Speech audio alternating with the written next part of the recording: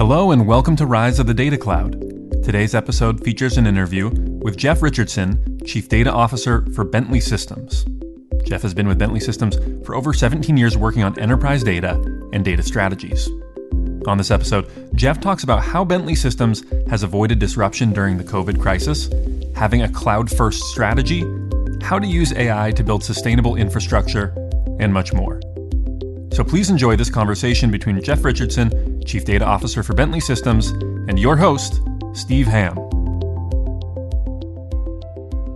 So Jeff, it was great to meet you yesterday. We had the little warm-up session, and we learned that we have a geographical connection. We do indeed. I live in New Haven, Connecticut, and you grew up right next door in East Haven, kind of a little sister of New Haven. Yep. And our listeners probably don't know it, but New Haven is famous for pizza. It has 3 pizza joints that are frequently ranked in the top 10 in the nation. They're Pepe's, Sally's, and Modern. And for me, it's great luck because they're all within walking distance of my house. And everybody in New Haven, or maybe even Connecticut, seems to have a favorite when it comes to these 3 places. So my first question to you, very serious, is which is the best pizza in New Haven? Pepe's, Sally's, or Modern? So I just want to start. I am insanely jealous at how close to those places you get to live. Even when I was in Connecticut, I had to drive 10 minutes to get there, and that was just too far. So having been to each of them dozens, if not hundreds of times, I will very plainly say my favorite is Pepe's. But the Pepe's that is in New Haven, not any of the satellite Pepe's. Yes. And is your favorite the white clam pizza? It is not. I like just a regular Moots, like very simple, just go in there and get a standard, the old reliable. Yeah. Well, one of the cool things about our neighborhood is you can just go out the door and you can smell pizza being cooked everywhere. It's really kind of fun. No matter which way the wind is blowing, it's blowing from a pizza parlor. You may live near the most pizza restaurants in the United States, like within 1 block of your house. Yeah, the highest concentration. That's right. And I would put them all in the top 50 to 25% of pizza in the country. It's amazing. See? We're so lucky. Right. Yeah. Thank you so much. So, hey, let's move on to Bentley Systems. I know that Bentley is well known among architecture, engineering, and construction firms, but most people among our podcast listeners probably think of automobiles rather than project management software when they hear the name.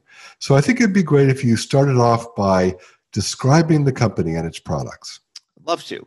So Bentley Systems is a private, family-owned company that is entirely devoted to improving the world's infrastructure.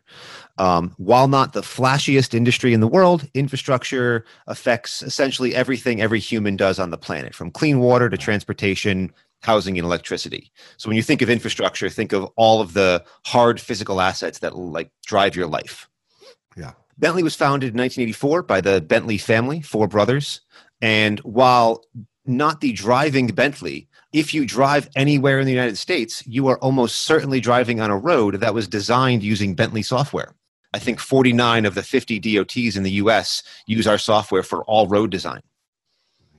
So just a couple more facts about Bentley, just to set the stage there. We're essentially the leading global provider of solutions for, as you said, engineers, architects, geospatial professionals, constructors, owner-operators, which means we help people design, construct, and operate big infrastructure things, bridges and roads, water treatment plants, offshore drilling platforms, utilities, potable water, etc. And Bentley's products are CAD products and project management, like you touched on there. So MicroStation is a very well-known product in that area, but we also have lots of BIM applications, building infrastructure management, which is all data, right, and ties nicely into this conversation. And then project management and project delivery, which is also just all data management. And then just the last bit of facts there, Bentley employs about 4,000 colleagues around the world, and we now do business in over 170 countries. Let's pick one of the products, maybe one of the new cloud products like ProjectWise 365 or something else. It'd be great if you could kind of go down and describe how a professional would be using a product like that day to day? Because that's going to help us understand what you have to respond to, what you have to deliver in terms of value. Absolutely. So with ProjectWise 365, that's a great example. That's reasonably new. It's very cloud forward. Today's infrastructure projects are immensely complicated. Think about how you would run a high-speed railway system through the center of London. That's one of the big projects that used our software recently. Or build a biomass electrical generating station in Indonesia or in New Jersey. Today's engineers have powerful desktop tools to do this design, to make these assets, but they need equally powerful tools to coordinate that work, because in a building situation like any of those things, you're going to have hundreds or thousands of professionals working together on the same project, on the same BIM files, the same databases, the same collaboration. So ProjectWise, and specifically ProjectWise 365, brings this coordination to projects in a very powerful but very cloud and mobile-based way. So for many ProjectWise users of our larger server-based applications, pivoting to working from home, for instance, in like a COVID environment, was seamless because most of that is built in cloud-native software, and it enabled them to access their critical data and files anywhere they wanted to. So ProjectWise 365 is a lightweight version of that, and it doesn't have all the full features of ProjectWise, but it's instant on, and it is 100% cloud-based and designed for the cloud. Yeah. So the way it works is they actually do the number crunching, the CAD on their desktop or laptop computers, and then all this collaboration stuff and the data they need is up in the cloud. Is that the way it works? It can work both ways. So the server-based applications we've found are moving to the cloud much faster than the desktop applications, mostly because of latency and processing power. So it's reasonably straightforward for someone to do CAD design and analysis locally right now. It's much harder to share those multi-gigabyte and terabyte files among people if you're doing it laptop to laptop, or even servers in companies' physical locations. So collaboration software and server software moved very quickly to the cloud, although we are moving almost all of our user-based CAD software into virtual environments, cloud-based situations, VMs, Kubernetes, things like that. Mm-hmm. Now, you mentioned the COVID crisis a moment ago. When I think about the array of products you make for product management, you mentioned the collaboration stuff. You make products that people use to manage buildings or even, whole developments, things like this. So I would think that during COVID, your products have been extremely useful to a lot of different, operations people in the built environment and also design people. If you could kind of tick through how it's been used over these last couple of months, or how they have been used over these last couple of months, I think that would be really interesting. Yeah, I'd love to. So specifically with the ProjectWise 365 offering, that was something new to us that we were going to release early this year. And it happened to coincide with the COVID crisis and the shutdown of many economies. So I'm very proud to say that Bentley took the opposite of advantage of that and immediately offered that for free to anyone who wanted to use it during that crisis. Specific to your question, I think it's how people used our software during the crisis. So again, much of our now server-based software is cloud native and designed in the cloud. So while many economies shut down, many face-to-face interactions shut down, much of the infrastructure that used to run our lives never shut down. Water plants still had to run, asset-based infrastructure still had to run, like oil refineries and plants processing electricity and things. So we are very lucky, both ourselves, our users, and most of the world, that the software that's designed for that now, and some of that we build, seamlessly and completely without disruption in COVID. So we did notice in local areas, certain design specific locations, those tended to have less usage than normal. But predominantly throughout the world, because many of our users were based in cloud technology, they had no disruption when their workers had to work from home versus in the office, because most of them had moved their data infrastructure into either our cloud or the public cloud that we use or other cloud providers. And we were very fortunate with that, and our users were very fortunate. Now, you talked before about how Bentley is a global company, all those countries it operates in. how has COVID changed the way you operate and how you use technology and how you access data? That is a great question. I actually just put up a LinkedIn article on this because I found that our response to COVID was positively amazing. So we actually haven't changed our operations all that much with COVID, with one exception that I'll get into. But very recently, I think it was about a month ago, Gartner released a report, a study they did on all global companies. They had done a survey, and 97% of companies in the United States experienced major disruptions as lockdowns went into effect, either from bandwidth constraints or bottlenecking in licensing, network infrastructure, physical hardware, laptops, and things that they didn't have good global mobility for their users. Bentley was one of the 3% of companies that experienced no impact at all from COVID.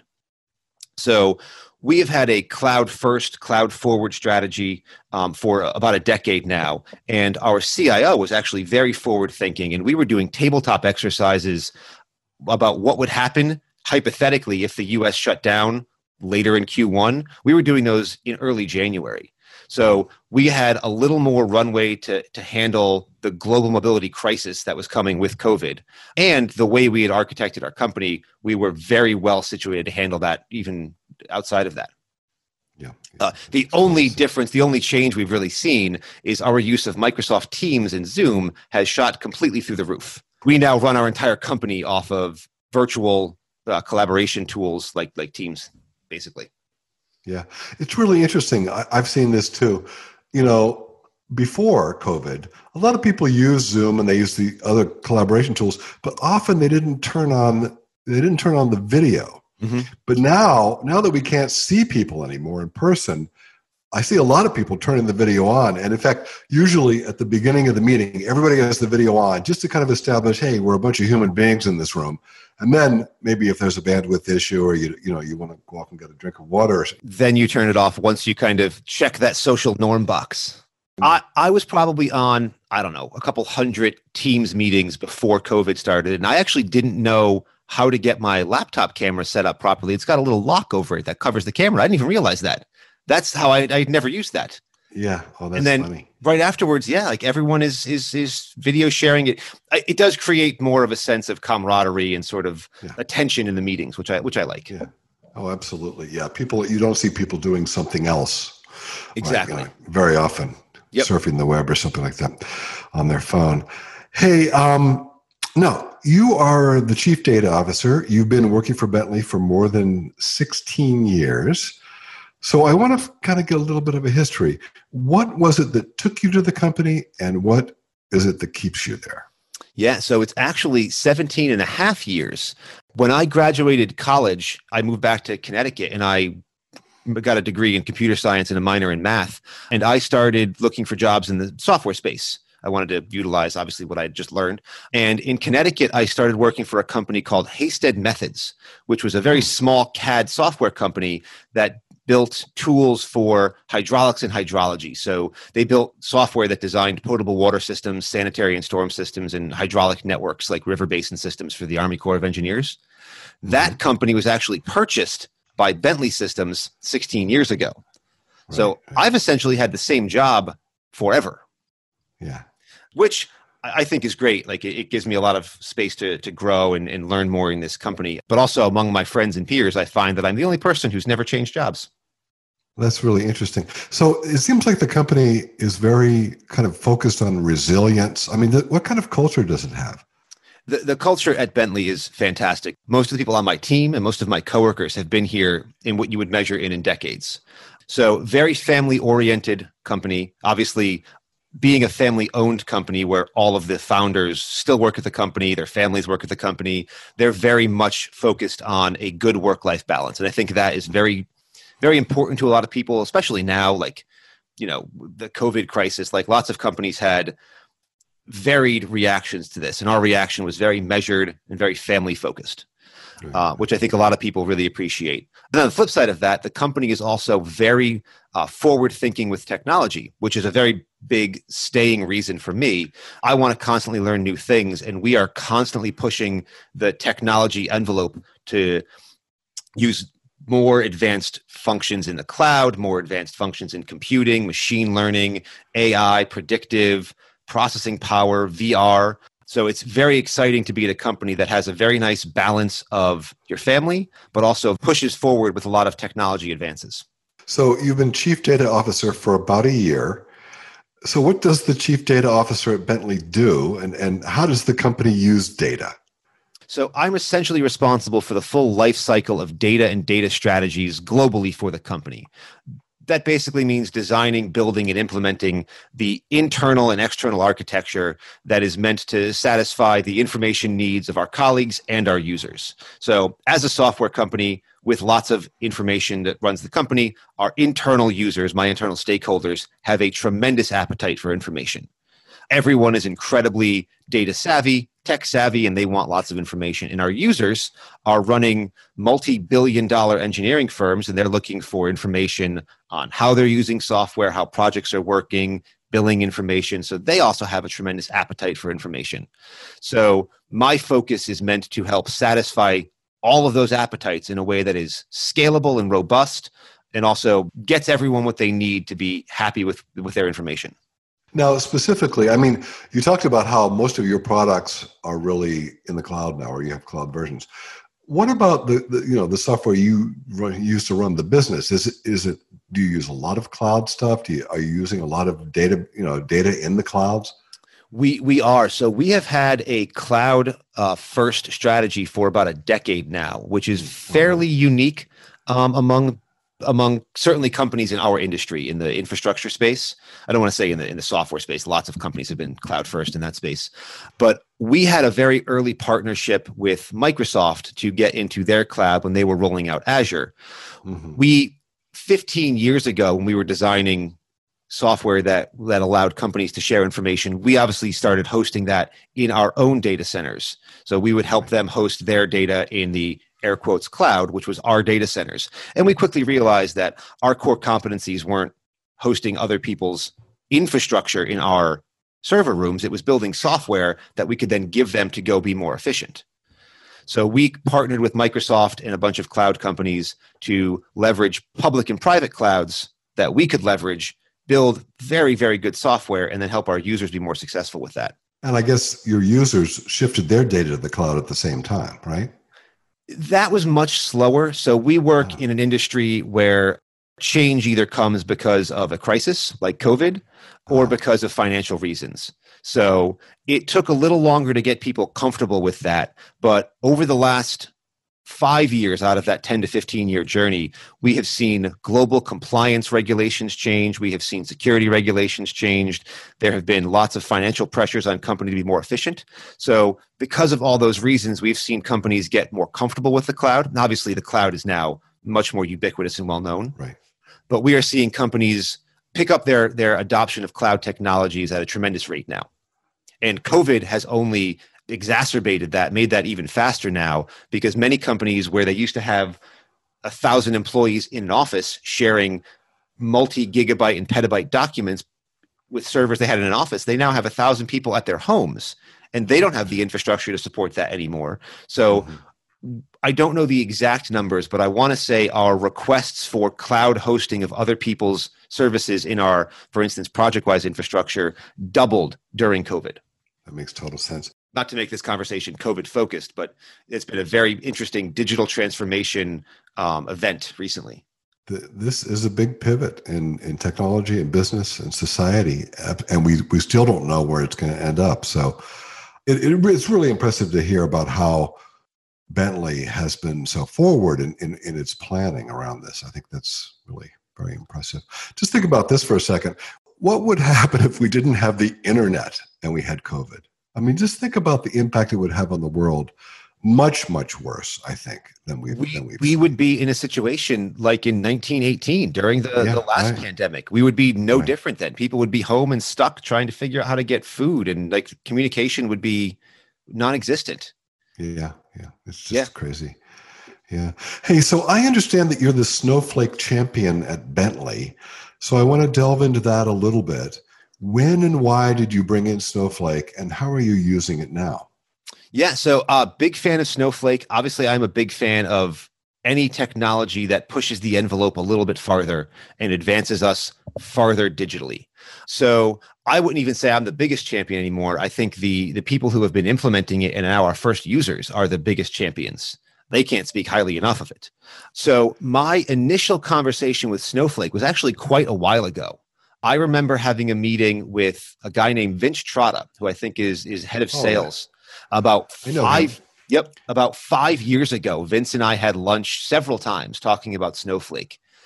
I loved the idea then, but it was a tough sell because we hadn't hit the pain points in our cloud journey yet to justify switching to Snowflake. Snowflake was that far ahead of the time where they were predicting problems and predicting a solution that I didn't even think I was going to have, which I think is just great. Like they were just perfectly positioned for where they are in the world right now.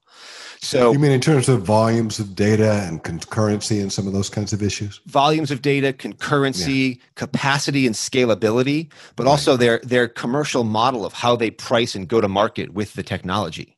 Oh yeah. So they have been 5 years ahead of where everyone else needs to be forever. So obviously cloud first, cloud focused. We had been in the cloud with massive data sets 5-10 years ago. But for the most part, that scaled reasonably okay. We never hit significant bottlenecks. But recently, in the last 2 years, we are now collecting telemetry on our software. Our commercial models for our software are tied very much to pay for what you use. So to do that, we collect very rich telemetry on all of our software. So all of our applications in the field, whether desktop, server, client, or mobile, send back telemetry. Some of that is very lightweight, but some of that is very detailed, like what features were used, what buttons were clicked, what time series and algorithms were run. And we use that to design better software, but also to make sure that we can bill people for just exactly what they use. So they get the best benefit, very similar to Snowflake's model of pay for what you use. Right. So we are getting gigabytes, hundreds of gigabytes of that data now per day. And internally, our developers want access to that to make insightful choices on what to develop. And we're finding that our users want access to that data so they can figure out where they have synergies among work, where people know certain skills, things like that. And we actually hit a critical threshold about 2 years ago where we were collecting so much information, we could no longer put it in relational database systems. Mm-hmm. So we were collecting it and we were storing it in blob storage, just in files, and we were just warehousing it. We just had petabytes of data sitting in files in data lakes and nobody could access them. So we've gone through half a dozen iterations to try to get access to that data in a way that is scalable, where we can get one data scientist access to that through Spark or something, but it never scaled out to a broad consumer base. So we engaged with Snowflake again about 18 months ago and started some conversations. And about 6 months ago, we did a very robust proof of concept where we threw basically a quarter's worth of our biggest data set in there and said, what's going to happen? How's it going to work? And the responses were phenomenal. Everyone was impressed. The developers that worked on it were very impressed with the technology, and the users had access to so much information that they just couldn't speak highly enough of it. It was fast. It was scalable. It was fantastic. Yeah, that's great. Hey, so let's drill down into one of these examples. You talked a minute ago about how the internal users are, people within Bentley who are using Snowflake are singing at high praises. Let's pick one use case or one application. Tell us about it. What was the problem? How are they using it? How are things different? Yep. So I do want to be accurate. We are rolling into production now, so I don't want to overspeak this, but we've been using this in a QA and a pre-production environment for about 2 months now. But we are, if Bentley users do listen to this or Bentley employees do listen to this, we are going into production officially this week or next week with user access. But we've tested this out robustly with about 100 people, so we know where we're going to end up. What was the proof of concept use case? Yep. So we have two great use cases that we're rolling out at the same time. One is our feature data. This is click level telemetry from our software. This is what our developers use to figure out what features are working, which ones aren't working, what to develop, what to design, and what our end users want access to figure out where they have people that are efficiently trained. So this is literally billions of records per day in some cases, dozens of billions of records per month. So we are loading this now into Snowflake virtual warehouses, And we are going to give people access to this through any number of tools they want, through Databricks and data science tools, through Qlik and Power BI, and through normal, just the Snowflake query engine. And so far, where in the past we literally could not even access this information, today our users are getting reasonably multi-second, and in some cases sub-second responses to tremendous queries, very complicated queries. So that has been very, very well received by our users internally. And then we offer external reporting to our users so they can see the usage that we're collecting in telemetry, very transparent with our users. But also we use that to drive their invoicing and their billing. So we have to display to them what we're collecting and how it works.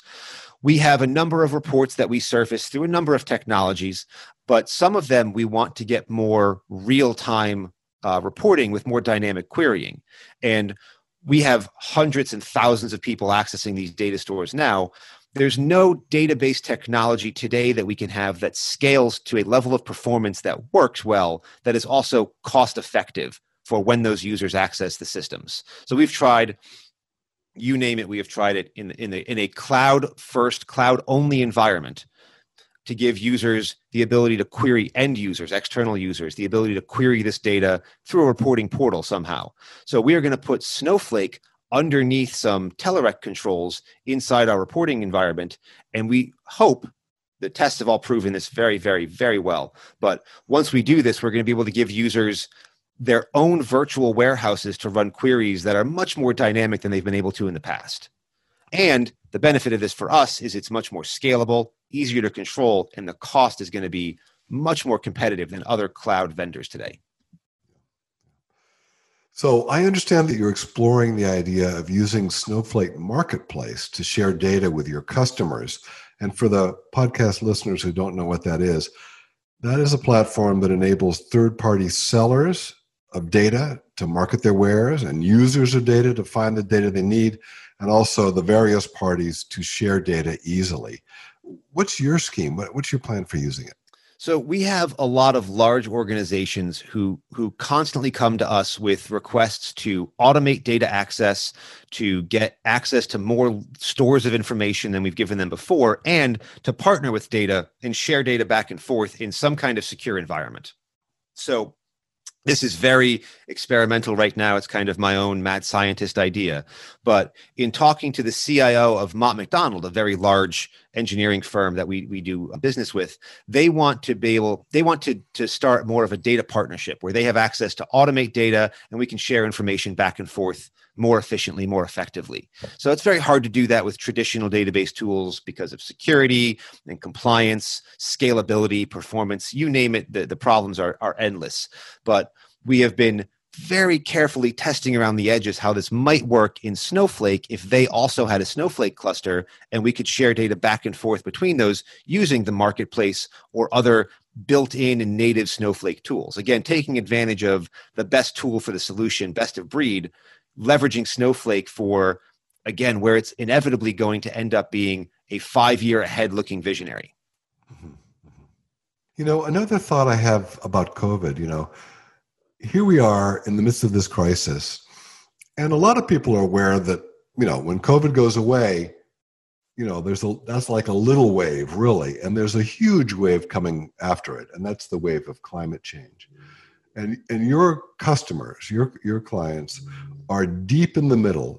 They're designing and operating the built environment, and there is a clear understanding, I think, globally now, that buildings have to be designed. The materials have to be, they have to be designed with sustainability in mind. The materials have to be done with that in mind. The energy systems, and then how they operate.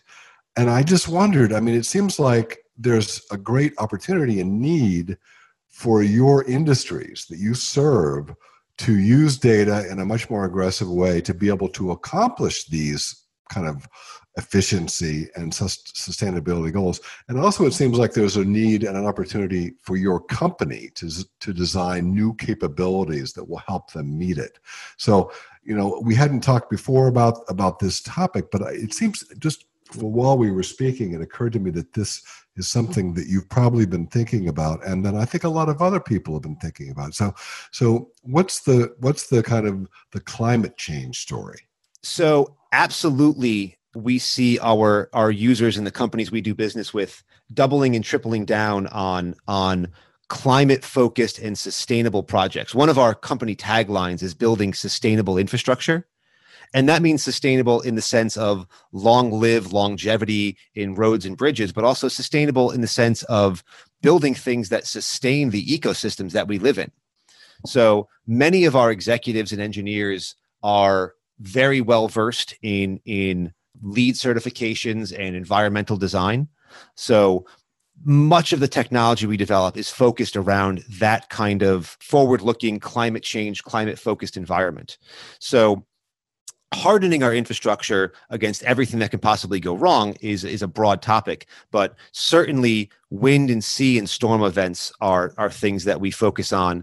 We do a tremendous amount of business now with offshore structures, which was originally offshore drilling structures, but is now pivoted almost entirely to offshore wind farms and offshore sustainable electric generation systems, wave generation and wind power, for instance. Right.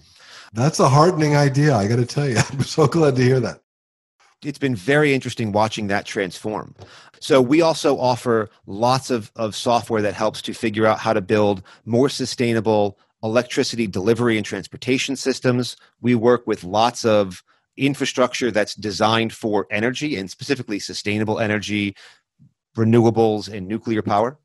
And then, if we are going to reverse the damage that we've done to our planet already with climate change, most of that is going to come from infrastructure professionals leveraging better software and better data in that software. So where we see the demands to design and build things that are more efficient, we expect that to grow X number of times over the next 5 or 10 years. I expect the demands of data to build insights over that, to figure out how to plan that better, leverage machine learning and genetic algorithms to better design climate-specific, climate-focused infrastructure. That's going to expand by 10, 20, 100x over the next 5 years. The desire for that information, the need for that information, putting that into insightful systems is going to be nearly infinite. You mentioned AI there. We always like to finish by asking our guests to be visionaries, really, and to look 5 years or more into the future. And almost everybody talks about AI and just seeing how I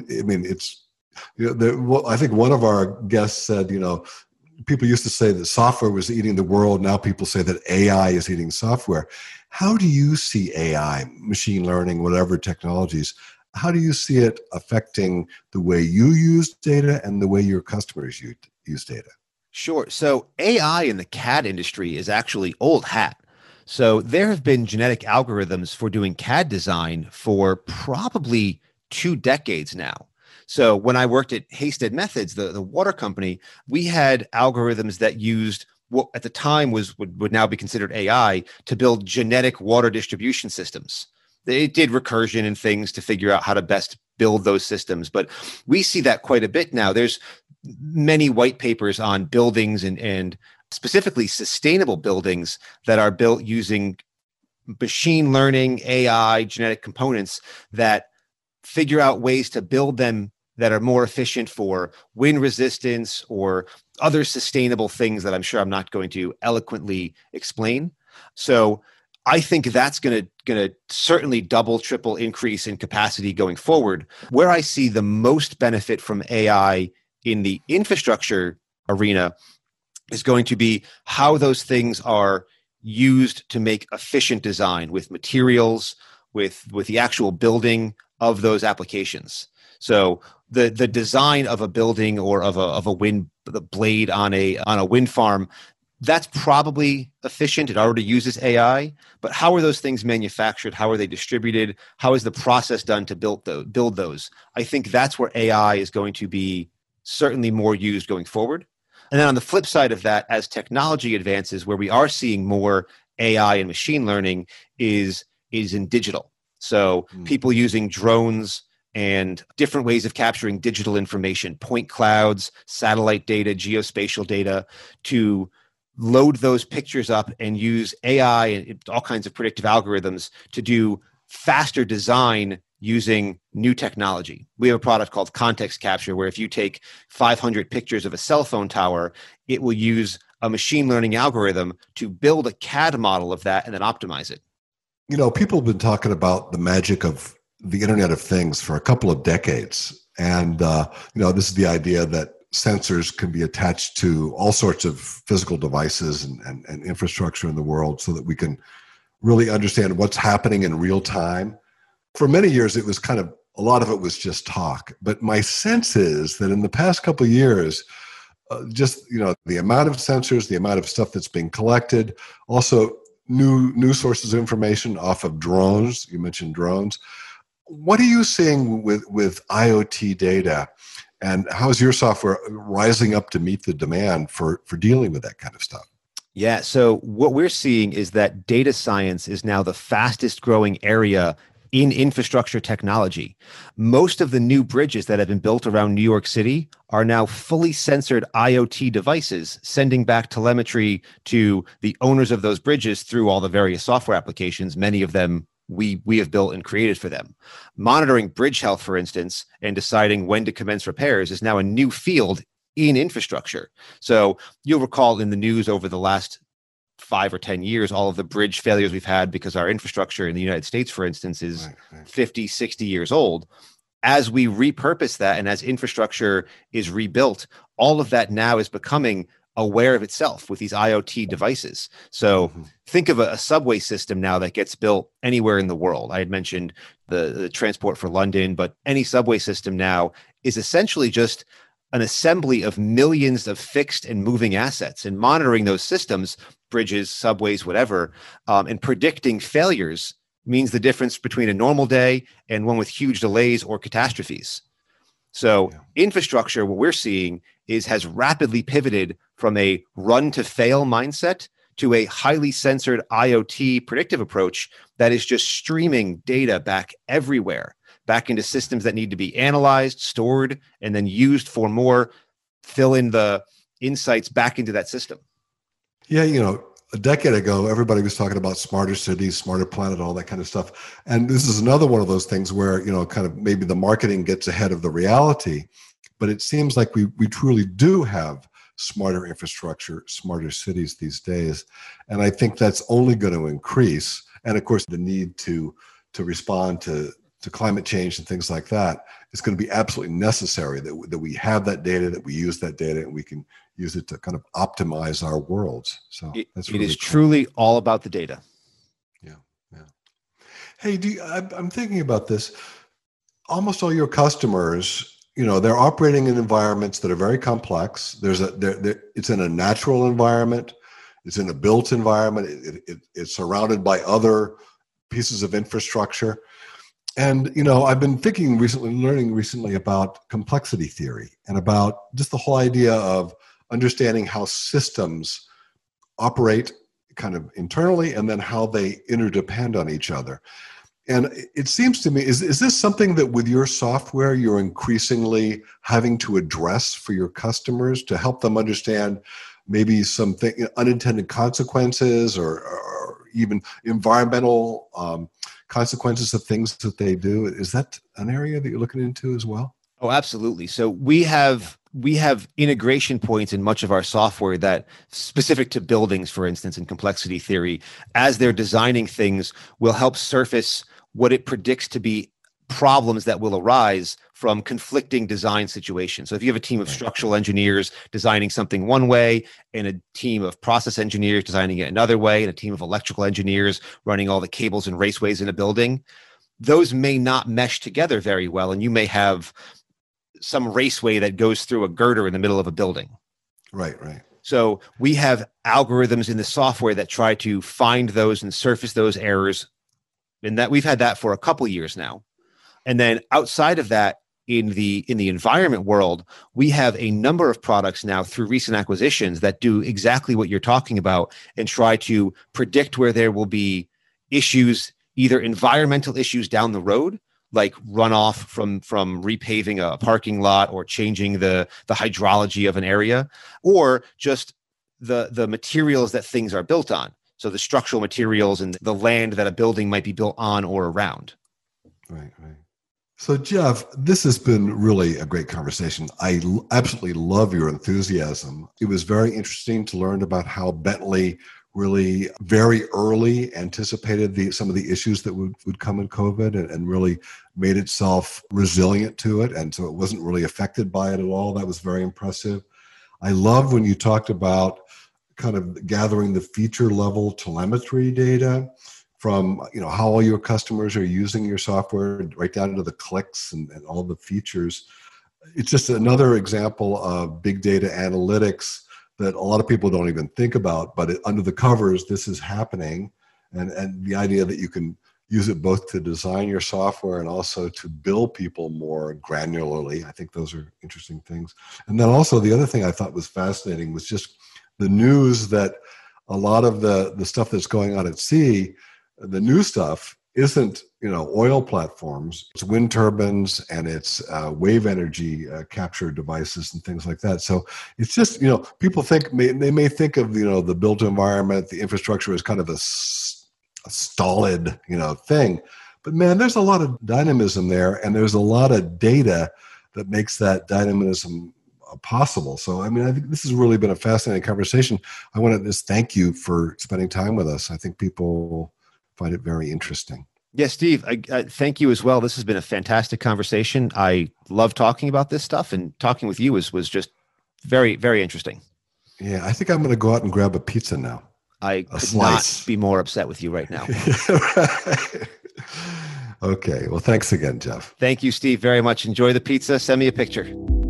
The Data Cloud World Tour is making 21 stops around the globe, so you can learn about the latest innovations at Snowflake's Data Cloud at a venue near you. Join your fellow data leaders at one of our full-day events to network with Snowflake customers and technology partners, attend educational breakout sessions, and learn how to drive more value from your data. Find an event near you at www.snowflake.com/data-cloud-world-tour.